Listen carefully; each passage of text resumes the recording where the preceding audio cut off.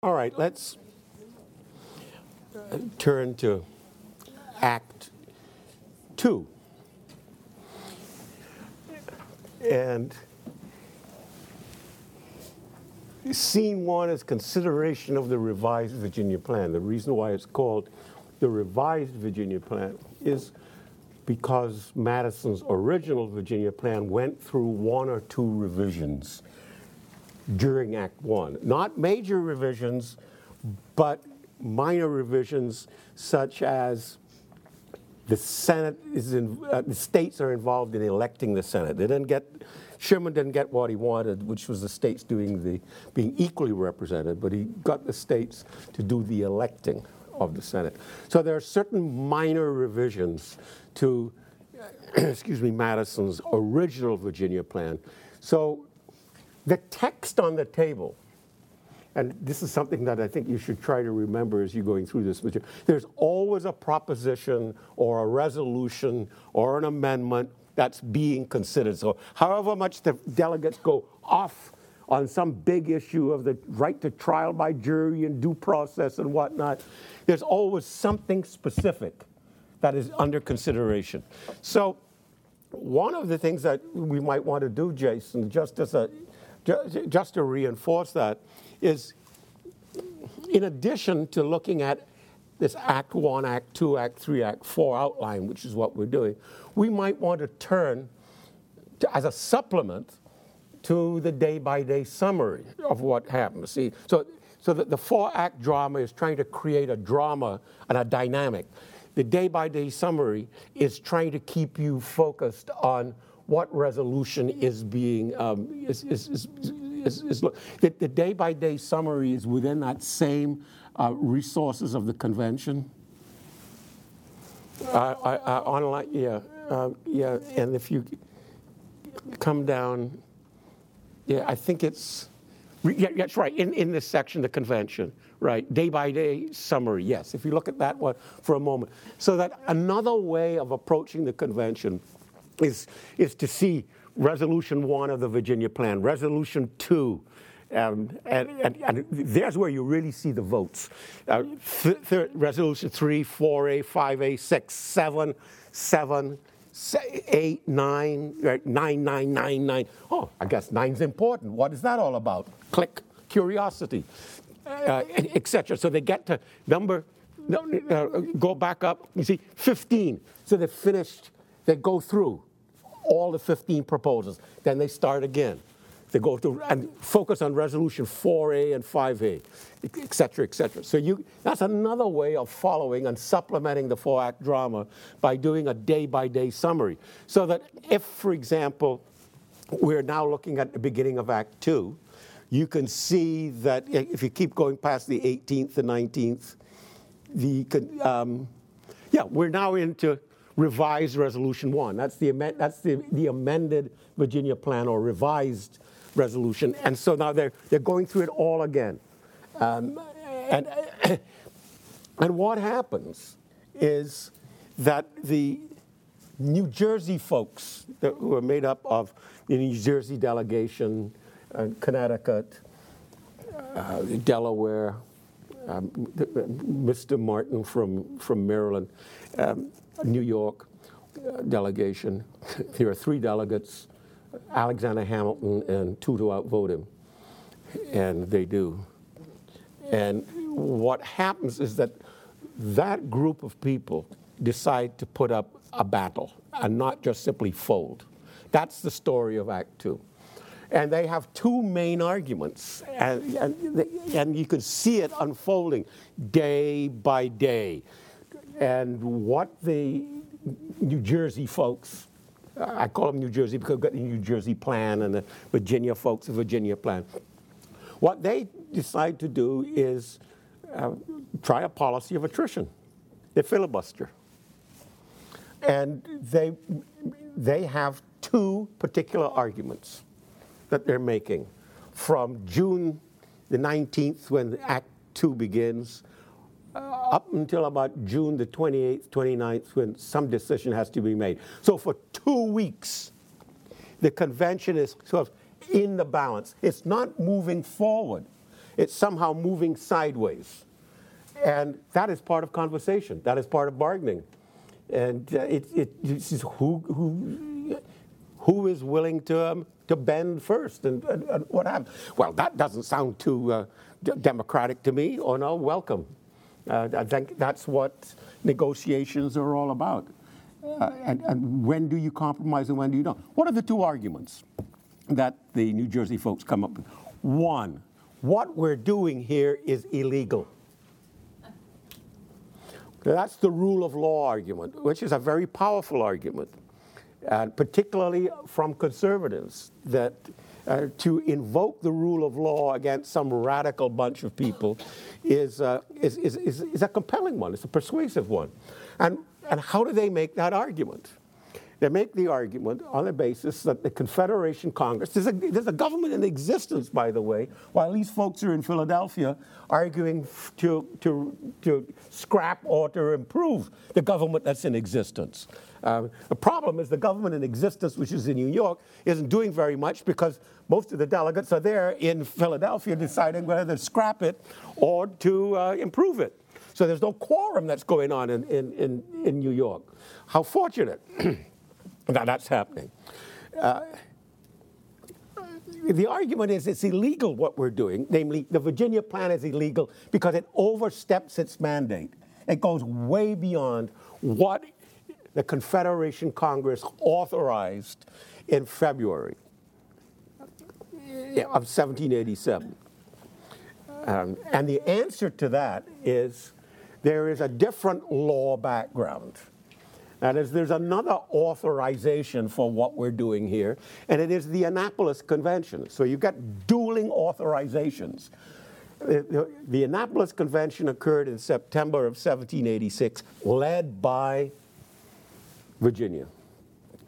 Started off as a dispute over boundaries around Delaware and New Jersey, etc. And it exploded, or shall I say expanded, I'd rather use, expanded into a grand discussion of what we have here is a systemic problem. I mean, how often does that happen in American politics? Some issue about a dog barking over the fence at you, and it turns into a property rights argument about zoning laws. I mean, that's a very American phenomenon. And so we cannot deal with this issue, say the delegates at Annapolis, unless we deal with the entire system. And to deal with the entire system means we need a grand convention to talk about it. Well, how do we hold a grand convention? We're Americans. We hold it. We don't have to ask the monarch for permission. We don't even have to ask the government for permission. Haven't you heard of grassroots? Yes, right, there you go. No, I haven't actually. So if you go to grassroots movements, why do we need someone else? We, the people, can authorize meetings. And so we do. And so you get two groups, one from September of 1786 up to February, following Virginia, in which 6 of the states agree that they will send delegates. The other 6, you don't need to talk about Rhode Island. The other 6 decide that they want a more proper legalistic grounding for action. So 6 wait for the Confederation Congress. So if you listen to the Annapolis, we have a systemic problem which we need to deal with, and we don't have to wait on anybody to have a talk. And if you listen to the more legalistic point of view, we need a specific mandate, and that mandate comes from Congress, which says, go come up with ideas to improve, make it work, and come back to us. So the legalists, the New Jersey folks, are appealing to the extent or limitation of the mandate coming out of Congress. The other folks, Virginia, lead the way. And that is, why should we scruple about such niceties when the future of the republic is at stake? Because there's no republic yet, and so one wonders what's at stake. But that shows you an insight. That is, it's not so much all the bad that was being done, but rather the opportunity that was being lost. And I think if you read Washington's diaries, you see Madison and Hamilton, they're more concerned that, the sun does set, the birds still tweet, yes, you're absolutely correct. Are we better off today than we were in 1776? Yes. But you know what? We could be so much better off. We could be the city on a hill. We could be the shining example to the world. And we're missing that opportunity. We have it in our hands to do something, and we don't care enough to do something. And those are the two sides. And why are we here? And what are we supposed to be doing? So that drags on. The other argument, so that's the first one. Are we doing something legal or illegal? And is there a higher law than simply narrow statutory law at stake? The second argument is one of necessity. And that's where the New Yorkers and New Jersey folks say, in effect, this plan will never get the vote of the people. Since you're so insistent, Madison, to get the consent of the governed. See, one of Madison's big arguments, why he didn't want to compromise, is that the Articles of Confederation did not rest on a legitimate foundation. They rested on the authority of each state who did it out of necessity in a wartime. The only just moral foundation for legitimate free government is where the people themselves consent to it. And the Articles of Confederation do not have the consent of the people. I want this Constitution that we're building now to have the consent of the governed, the consent of the people in ratification. And so the New Jersey folks say, well, if you're so insistent on that, you want to bypass the Articles of Confederation and get the approval there. You want to go directly to the people. Let us tell you something. The people aren't going to buy this. The American people know what's in their own interest. And the American people have never seen this before. And the American people, therefore, are not going to be behind it. I'm speaking on behalf of the American people. And people like Wilson and Madison say, how do you know what the American people want? Have you held a focus group? You had polls in the room, and you had them showing up and telling you, how do you know? That's the job. Look, our job here is to do the best that we can and then go out and persuade the American people to adopt it. We're not talking about go out and put the best spin on it. We're talking about persuading. And once you talk about consent of the governed, you have to be able to persuade. Now, there's going to be hucksters. There are going to be people who's going to rely on your fear. The number of ads I see that somehow, you were fooled. But trust us. Operators are standing by. Just in case you missed the number, I'll say it 4 times. 5 will bore you. So you're going to get people relying on your fears. You're going to get people relying on your hopes. And sometimes the fears never materialize and the hopes never materialize. And that's part of the problem of self-government. How do you distinguish between truth and fiction? How do you know when somebody's manipulating you and not manipulating you? How do you tell what is low ground and what is high ground? Well, today we have become so in tune with low ground that we've almost missed the point that high ground can exist. And one of my tasks in higher education is to try to keep a spark of the high ground alive.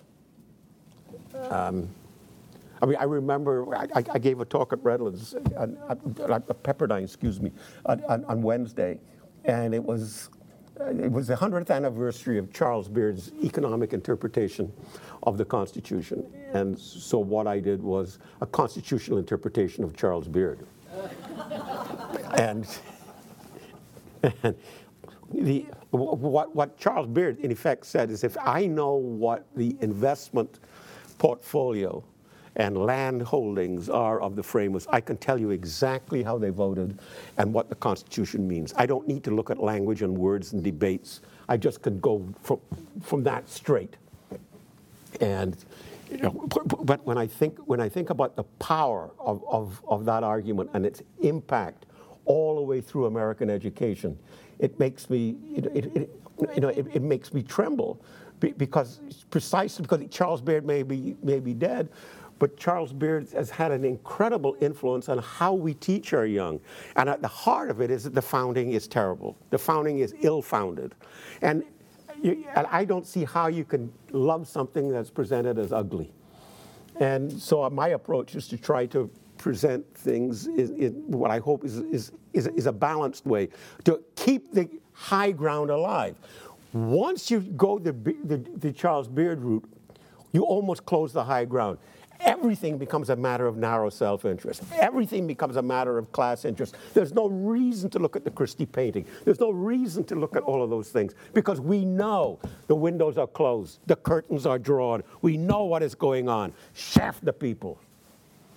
And that's low ground. Now, we've become so used to low ground explanations in life that I think it's very difficult to even believe when somebody said that that seems to be motivated by your own good. I mean, parenting must be terrible. You know, and my only answer to all that is, when are you going to stop blaming your fathers? And the answer is, when you have children of your own. You quit blaming your mother and father yet? Oh, yeah. I'm not talking to you. Founders, parents give birth, then they regret it. I remember my mother saying, God, it's about my 50th birthday, and she says, God, and congratulations. She says, yeah. It's not just congratulating you on your 50th birthday. This is the 51st anniversary of the discovery of the pill. Thanks, Mom. No, parents give birth. Parents lay foundations. Framers frame. They don't lay carpet. They put up frames. Founders lay the foundation. Okay? Founders are not closers. Framers are not painters. There's something called self-government. There's a next generation, and their job is to govern themselves. The Constitution, or what this has created, is not the Koran, nor is it whatever you want it to mean. It's tough. It's just like parenting. It's just like growing up. How do you govern yourself? How do you say yes? How do you say no? How do you compromise? Churches have to deal with it all the time. Should women wear a hat in churches? Should priests turn their back on you or look at you? Is it a matter of salvation, or is it a matter of culture? Making those decisions are right. That's what life is all about. So what are they doing? They're trying to provide a framework, a foundation, based on their own experience and what has and has not worked in life, and their understanding of human nature, and understanding that freedom is fragile and needs to be protected. Think about it. And not just even, but today, freedom still has to be defended. If freedom is the default position, why do we have to keep defending freedom? People don't have to defend equality. Equality seems to be the obvious. Inequality, you say, well, oh man, you're unequal, as if equality is sort of the foundation. But if freedom is the foundation, then you're going to get some inequality. And the question is, how much? And how much can you tolerate? And how important is liberty? Et cetera, et cetera. So a person asked me once, well, if liberty is so central, why do we have to keep defending it? The answer is because something seems to be more important than liberty. Security, equality, community. Something seems to be competing with liberty. If men were angels, said Madison in Federalist 51, government wouldn't be necessary. But men aren't angels. I would add, and if men were beasties, free government would be impossible. So that there has to be some decency in human beings in order to pull this off. There has to be decency in parenting in order for children to be raised properly. There has to be decency in your teaching, otherwise your students are not going to be. So is there an element of decency? Is there an element of patriotism? Is there an element of fellow feeling? We don't have to be completely unselfish. The point is, once you follow Beard's route, there is no room for anything other than complete selfishness. And that's the danger of what I'm saying by Beard. So, what I want to keep alive in this second point is with regard to, because I know you thought that I'd completely lost my way, and you didn't know what this had to do with the second reason. And if I keep going like that, praising myself, I will forget. So here it is. If you're going to argue from necessity, then you're not going to take a risk. You're not going to think that you're supposed to think of the next generation, that you are in the gap between the past and the present. You have to figure out, what do you owe the past for? If it weren't the past, you wouldn't be here. And what do you owe the future? For you have an obligation to the future. But you also have an obligation to govern yourself as you're traveling between the past and the future. So there's this argument over, will it work? Will it fly? Is an important question of what it means to govern ourselves, and what do we owe the past and what do we owe the future as we go through life. And what Madison is saying is, what we owe the future is to come up with the best possible plan that we can and persuade people. And they can always say no, or they could always propose amendments. Well, that presupposes that the people are civically educated, that they care, that they listen, and they get engaged. That is, it requires that rare combination of civic education and civic engagement. And too often, I think we find that there's civic education without civic engagement, but more importantly these days, we seem to have civic engagement without civic education. I think the question is both. And what the founding shows is the importance of both. We have to be able to be educated before we become engaged. But if you don't become engaged, then the education is for naught. So this is what, I mean, for 2 weeks they in effect go round and around and around this question. Now, Washington writes in his diary, I don't know what the heck is going on here. I don't know why I left my farm. I don't know what is going on. I feel terrible about what's happening to my country. And one obvious point would be, well, why didn't you do something about it? People will follow you into valleys and forges all over the place.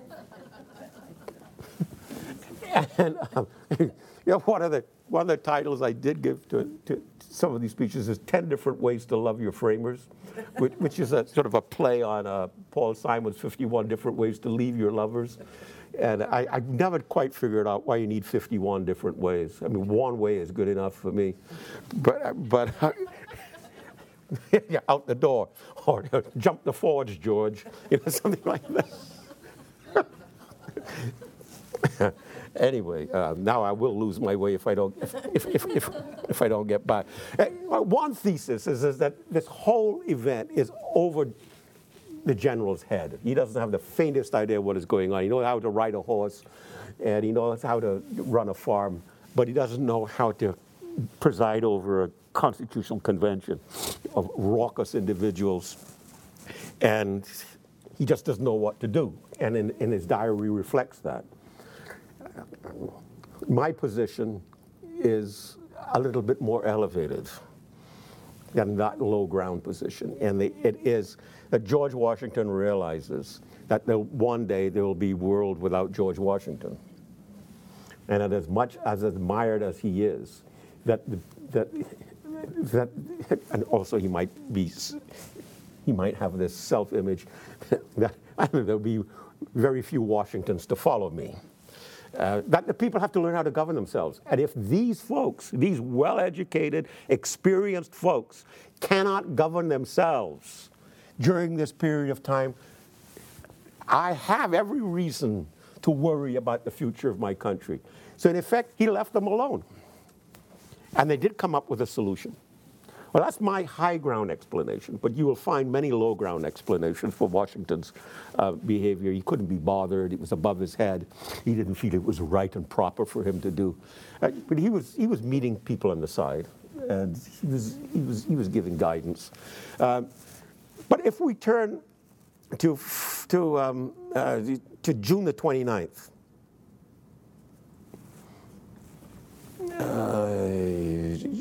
June the 29th,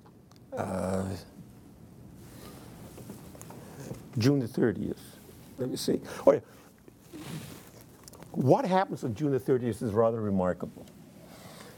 The Connecticut delegation again, Ellsworth, Sherman, they come back again and say, remember about 6 weeks ago we came up with a compromise?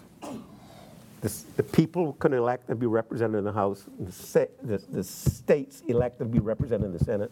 But we really didn't have a good, strong argument to make other than necessity. We have an argument now. The argument is we are partly national, partly federal, which means that we are a continental arrangement for certain limited things, but we are state-based for others.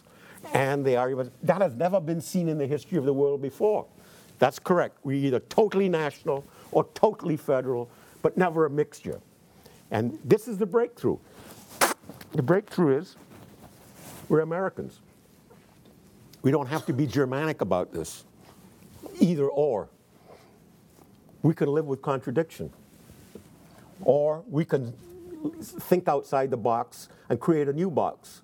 Now, that's going to be fluid. It's going to go up and down and around and around. That requires civic education on behalf not only of the people, but also of our leaders to understand that this needs constant attention as to what issues we place at the Washington level and what things we leave at the local level. And that is a problem, and it won't go away as long as you have a federal or partly federal, partly national republic. So Ellsworth is making that case. And other people are making the case, which you read in your textbook, this is a large state, small state issue. Well, again, the older I get, the less interested I am in single interpretations of life. And small state, large state doesn't quite do it. Now, I can understand that there's some of that going on. But what Sherman's argument is not about the small states need to be represented, but states as states need to be represented, whether they're large or small. And what Madison is arguing is that people need to be represented, whether they're tall or short. They just need to be, that's what is the concept, popular representation or state representation. It happens that people come in different sizes and shapes, and so do states. So it's not just simply the size of a state. Okay. And Madison then issues this very interesting point, which he says, look, the great divide in American politics, now and into the future, the great divide is having or not having slaves, rather than large or small states. People just don't divide based on the size of the state in which they reside. Slavery is a critical question. And unless we deal with that issue, somehow, somewhere, we are in for trouble. Now, you can say, well, so far, have they really dealt with that question? And the answer is no. Why not? Because they're talking about whether they're going to represent states or represent people. The 3/5 clause enters as part of that conversation, and we can chat about that over lunch, or I'm going to quit in 10 minutes, and we can have 10 minutes of discussion. I just wanted to bore you the first session. So I bored myself, and now it's your turn to be bored. So I'll quit in a moment. But what happens is that Ellsworth produces this partly national, partly federal proposition, which, to repeat, means that the House will be elected by the people and the people will be represented. The Senate will be elected by the states, and the states will be represented. That comes from the Connecticut folks as early as June the 11th with Sherman, but without that kind of explanation of that we're partly national, partly federal. And Ellsworth puts it back on the table. So in Act 2, where are we? We're right back to where we started over this issue of representation. And the vote is taken, and it is a 5-5-1 vote on Ellsworth's proposition. Now, that's 10, that's 11. You can say, well, who's not there? Rhode Island. That's 13. And New Hampshire hasn't shown up yet. Didn't have any money. So there are 11 states. And so one state divided, and it was Georgia. And you can just imagine how dramatic this is, because the way they voted was from the most northern state to the most southern state. And Georgia is the most southern state. So you have 5-5. How does Georgia vote? And the answer is we're divided. And that threw the entire convention into what Sherman called full stop. And so something has to be done. So that the dynamic of the conversation, the sort of the necessity of this conversation, leads them to create a committee. And the committee is called the Gerry Committee. This is one of the earliest committees that have been that's created to try to settle this question. And the Gerry Committee is made up of one member from each of the states. And if you track those members and where they have stood on this argument over the last 12, it almost seems like 12 months, over the last 2 months, you will see that Gerry from Massachusetts is probably the most susceptible to compromise, rather than Gorham and King, who are really in Madison's corner. Ellsworth, well, it could have been Sherman. Connecticut is the compromising state, trying to find some common ground. Yates from New York, well, you could have chosen Hamilton, but Hamilton left the day before because he was bored and he said, call me when you get out of the sandbox. But Hamilton wouldn't have got elected to this committee anyway, because he was clearly pro-Madison. Patterson, of the Patterson Plan and the New Jersey Plan. Franklin, the one from the Pennsylvania delegation who was most willing to compromise. Bedford, Luther Martin, I mean, they're on there to, I mean, they voted for the New Jersey Plan in the first place. From Virginia, not Madison, not Randolph, George Mason. Davie, Rutledge, Baldwin. Baldwin was the one from Georgia who voted to make it a tie. In short, if Madison won pretty overwhelmingly in Act 1, here we are 2/3 of the way Act 2, and the whole dynamic has changed. This committee is going to come up with a compromise, which Madison is not going to like because he argued against this very compromise for 6 weeks. What does the committee come up with? The Connecticut Compromise, which is urged and encouraged by Franklin. Sometimes Franklin gets the credit for the Connecticut Compromise. And that time may be given to the committee and to such as choose to attend the celebrations of the anniversary of independence. The convention adjourned until Thursday, which means how fortunate or providential that they came to this moment of doing something at the very day, July the 4th of Independence Day. And I just leave it as accidental, providential, or what. And people of pious reflection would not help but see some providential element in it. And Franklin even suggested that one way out of their difficulty was to pray. And no one believed Franklin's suggestion. Franklin? And Hamilton was gross enough to say we need no foreign aid. But there are other stories I will keep to myself. So if we scroll down, we will see that for the next week, I mean, if you want the low ground of the convention, this would be the week to find it. because some state is going to say, well, we really need 3 votes. Oh, no. You should have 2 votes. You should have such and such. This is the 1 week of really sort of low ground bargaining that you would expect out of a contemporary Congress, not out of a founding fathers. And then they rise to the occasion and say, let's have a vote. And it comes on July the 16th.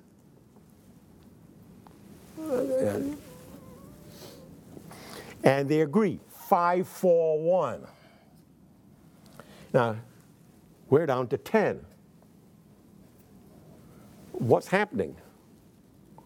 Well, Rhode Island isn't there. And New Hampshire hasn't arrived. New York has left. Hamilton has left, so the reason for Lansing and Yates to be there is gone. They're home, plotting against the ratification of the Constitution, and Hamilton has gone home to plot in favor of ratification of the Constitution, or to come back when people get serious out of the sandbox and listen to his June the 18th speech. And so we got a 5-4-1 vote on the Gerry Committee. House proportional, Senate equal representation for each state, and then there's a money bills provision, which at this level we'll just put to one side. But it did persuade Mason to go over. And I have to ask you, that doesn't strike me as a compromise. A 5-4-1 vote doesn't sound very bipartisan or compromising to me, or consensus. So in what way is this a compromise? And the answer is, it seeks a third way. The third way is a compromise between wholly national and wholly federal. We are partly national, partly federal. The 5 in favor are saying, we buy that. We buy partly national, partly federal. The 4 who say no are those who want to be wholly national. There's Madison among the 4 states that vote no. Virginia splits because Mason is in favor of the compromise and Madison is against the compromise. And it's at this point that George Washington becomes much more important in the deliberations of the entire convention, because he's starting to see a split in the Virginia delegation. And that the split is going to become Mason and of all people, Randolph on one side, and Madison and Blair on another side. So you got 2 against 2 starting to emerge right now. And during the month of August and September, Washington, it's not how much Washington spoke. It's not that everything is above him. He needs to do 2 jobs. One is to be president of the convention, and the other one as a delegate in Virginia. And head of Virginia, which is going to be head of the Virginia plan to get things done. That is an extremely delicate task of statesmanship and has been unappreciated. And I think that you would do well to encourage your students to pursue that. Let me, I want to do 2 things and then quiet. So now, finally, they can return to the revised Virginia plan and go through the resolutions now. Finally, right? Because they've broken the issue. They've saying, all right, negotiations can continue. We're on the right track. We haven't finished everything yet, but the big issue's been settled. And Madison decides not to fight back. He says, let it go. I don't like it, but let it go. We've got other things to get on with. And so they go through revised resolutions 6, 9, 11, 12, 16, number 9 again, 9, 11, 17, 18, and 19. And then on July the 24th, they say, okay, we've been through this document twice. We've settled the big issue of representation between the states and the people with this Connecticut Compromise. What we need now is to create a committee to come up with a plan and just take a break from all of this.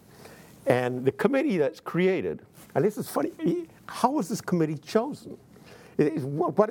We don't know. I can give you my hunch, but we don't know for sure.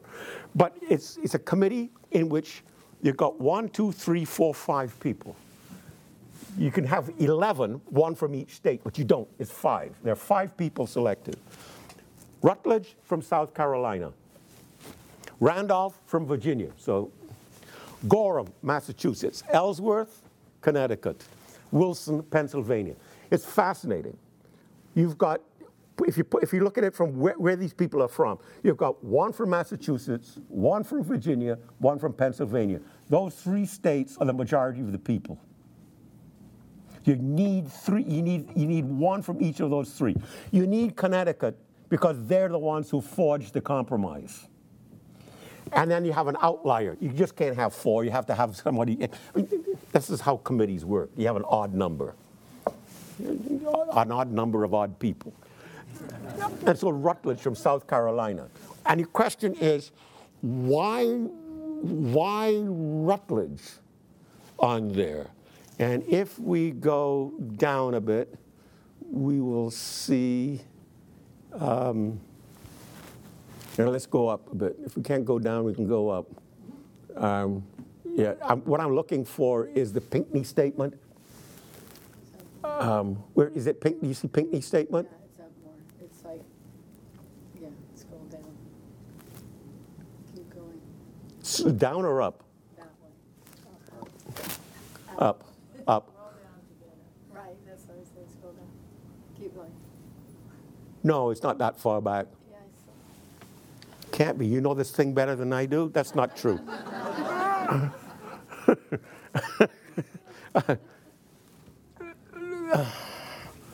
20, is it the 20? Yeah, 20. Try the 23rd.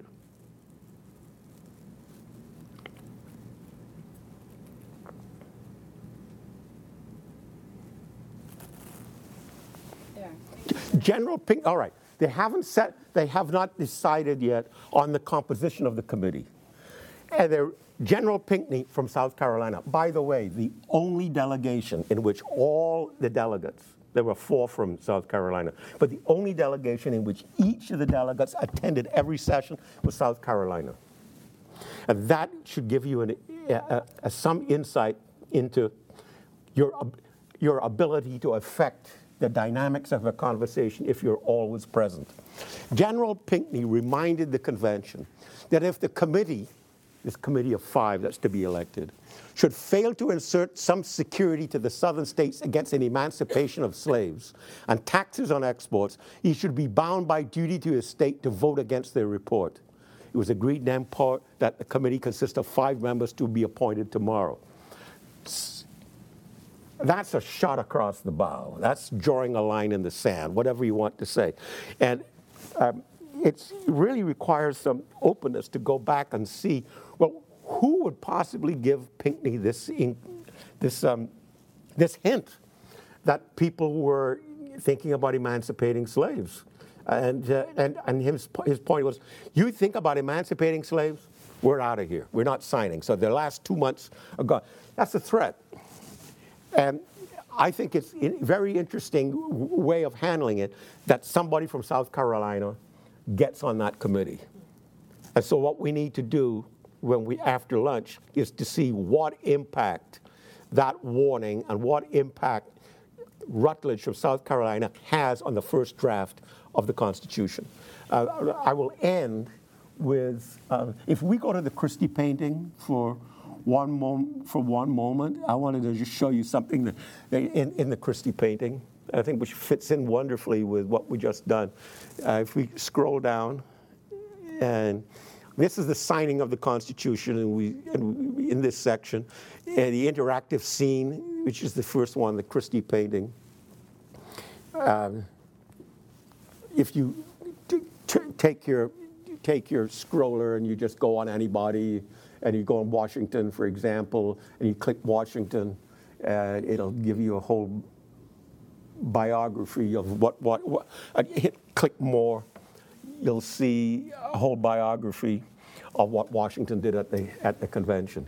You don't have to know who these delegates are. The scroller will tell you who they are as you go on.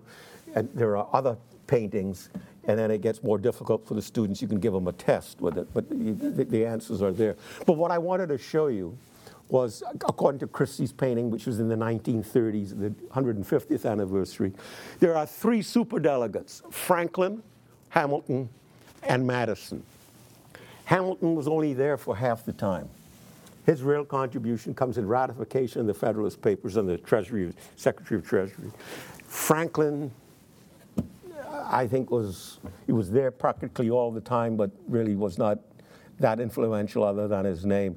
But his importance was what happened before the convention. Madison is the real hero. But the point is that Christie takes these three delegates out of their delegations and make them superdelegates.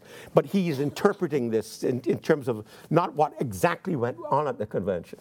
But if you notice, the only delegation which is at a table, if you go and you see there, and you go up, William Johnson, and then next to him is Roger Sherman.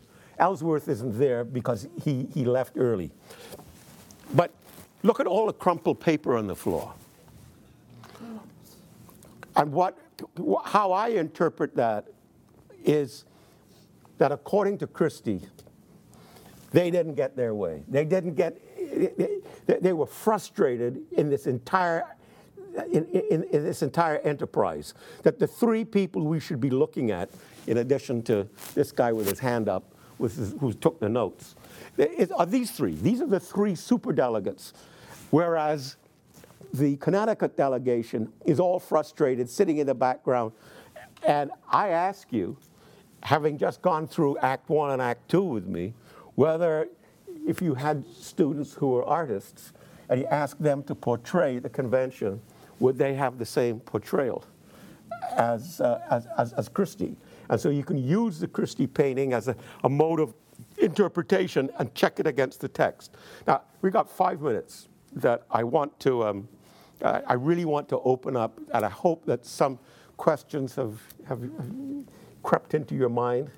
And then at 11:30, we've got 5-10 minutes. At 11:30, we'll go to lunch. Is that correct? And you will guide us at 11:30 as to where we go? And then we come back when? At like 12:20, so we can start at 12:30. And we'll start at 12:30. So you're on for 10 minutes. 8.5 minutes. 8.25 minutes. Yes. I always struggle with the we're partly national, we're partly federal, because the words today that we use in our classroom, national and federal, don't match with what these, how the words are being used here. I understand the concept. I do get that in the context of the time, this was something that was completely so far out of the box. It posed this quagmire for them. But help me again, we are partly national. I know it's in the question of representation, but when I think of national, we're talking about the people having the vote in the House, and partly federal is the states being represented by the Senate. But I'm just not understanding the word use, national and federal. Good for you. The word confederal and federal meant exactly the same thing back in 1787. Con did not add anything. National meant, in fact, people, a nation. Federation or confederation, meaning the same thing, meant a group of pre-existing states which contained people. So the issue of partly national, partly federal meant, are we going to be a nation of people or a nation of states? And the compromise is we're going to be partly national, partly federal. What shall we call that? There was no name for that.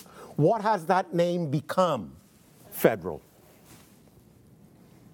What then happened to the old meaning of the word federal? It became the new word, it became the description of this new partly national, partly federal. So what now do we call the old word federal? The answer is confederal. So that the compromise, if you read your textbooks today, is that they came up with a federal arrangement which was a mixture of partly national, partly confederal. which is not a bad way of explaining it, but it misses the point that at that time there wasn't a word to explain this phenomena. Some would say, Tocqueville describes it as an incomplete national government. And the compromise can be looked at in two ways, the partly. It can be looked at in terms of structure, and it can be looked at in terms of power. Structure is, we're not wholly national. That is, there's more going on than people. And its structure is it's partly states. That is, when you open the preamble, it doesn't say we the people of America. It says we the people of the United States. That shows the partly national, partly federal. It doesn't say we the states like Patrick Henry wanted. Nor does it say we the people of America as some others wanted. By the way, when we elect the president, we don't elect a president of America. We elect the president of the United States, in which we go to each state and campaign in each state. Well, you can make an argument, people have made the argument ever since the beginning.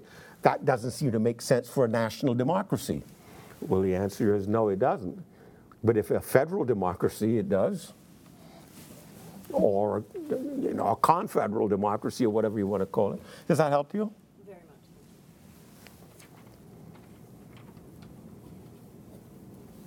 Yes.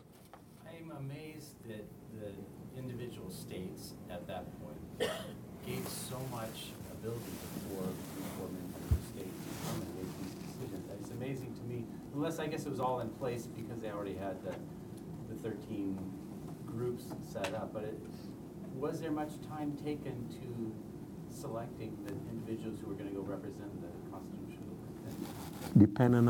Dependent on each state. You have to follow that through. Jason, if we go to the delegates section,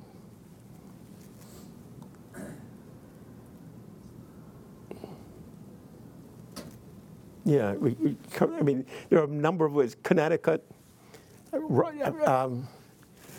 it's somewhat obvious. Lansing and Yates from New York, they were part of the Clinton faction. So that's part of local politics. And they had to go. Alexander Hamilton was a mover and a shaker for continental-wide. And it reflects the division within New York between the upstate and the downstate, the Federalists, the Anti-Federalists, the city slickers and the country bumpkins, and all of that. Pennsylvania, this reflects a battle within Pennsylvania. All of these people came from Philadelphia. The opposition is all outside Philadelphia, all the pros. And then you can start getting into commercial interests, the ports, the commerce, etc., all there. Robert Morris was the financier of the Revolution. Mifflin and Clymer and Fitzsimmons were in the state assembly. James Wilson was a big lawyer. Gouverneur Morris, you can't leave him out. You have to have his peg leg in there. South Carolina, these folks are heavyweights in South Carolina. The Rutledge and the Pinckneys, etc. So I mean, that's obvious. Or were they done by election? Yes. No, by the state legislatures. Oh, okay. Right? The state legislatures selected them to go to go and in effect represent the state at this grand convention. And the question was, on what authority do they have to do this? The Annapolis Convention or the Confederation Congress? I mean, we could take another look. I mean, for example, these guys knew each other. I mean, if we take a look at the Continental experience, for example,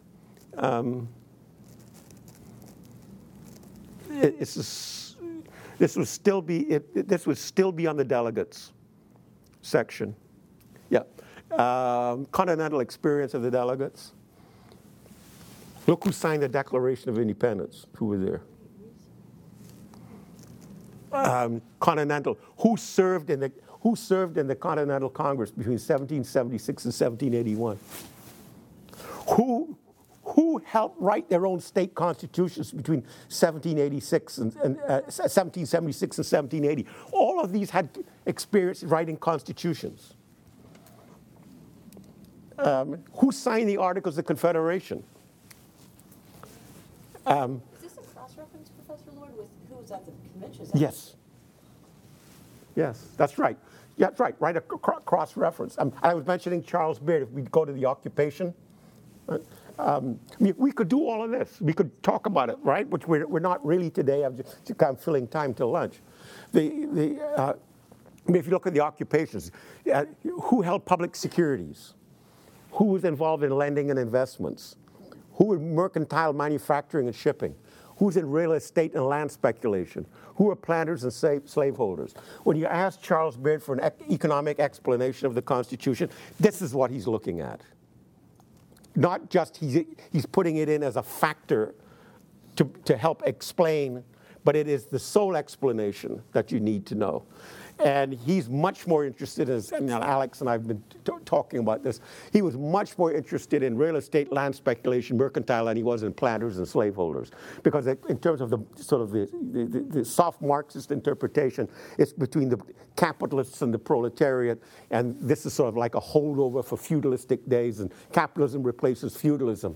And so what do you do with this? Well, it doesn't quite fit in. But once Beard has been challenged, which Beard can be challenged, because a number of these ended up in debtor's prison. There was not too big to fail. These guys were not too big to fail. But they were entrepreneurs. What's so wrong with being an entrepreneur? Somebody like Beard, making profit and owning property is automatically dirty. Okay, these people were risk takers in a sense. The convention is full of risk takers. Okay, what has happened since Beard has been sort of tamed? The particulars of Beard have been tamed.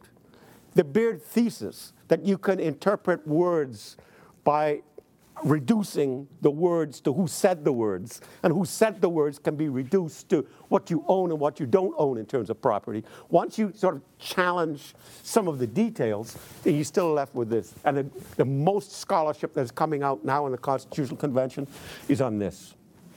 And you'll see book after book talking about the slaveholders' constitution.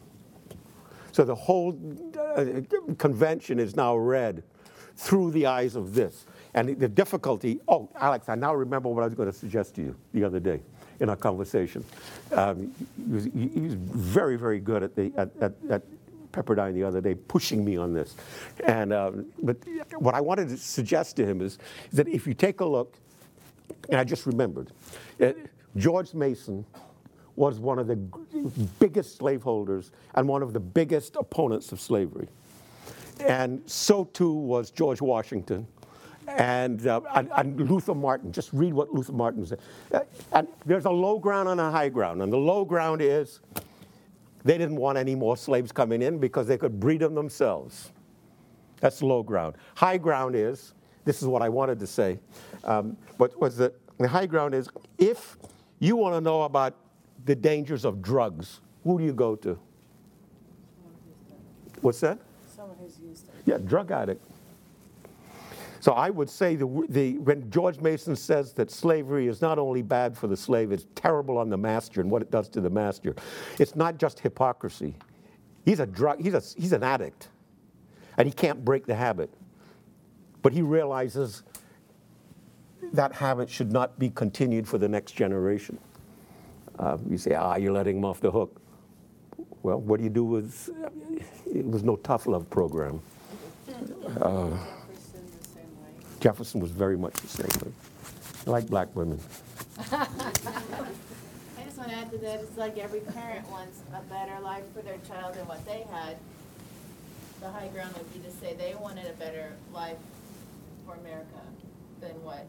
Well, what's interesting is when we get to Act 3, and I invite you, August the 22nd, 23rd, 24th, 25th, 26th, 27th, 28th, 29th, August, that entire week is taken up with the slavery question. And you say, well, what took them so long to get around to it? Well, we're doing other things before that. Time to eat.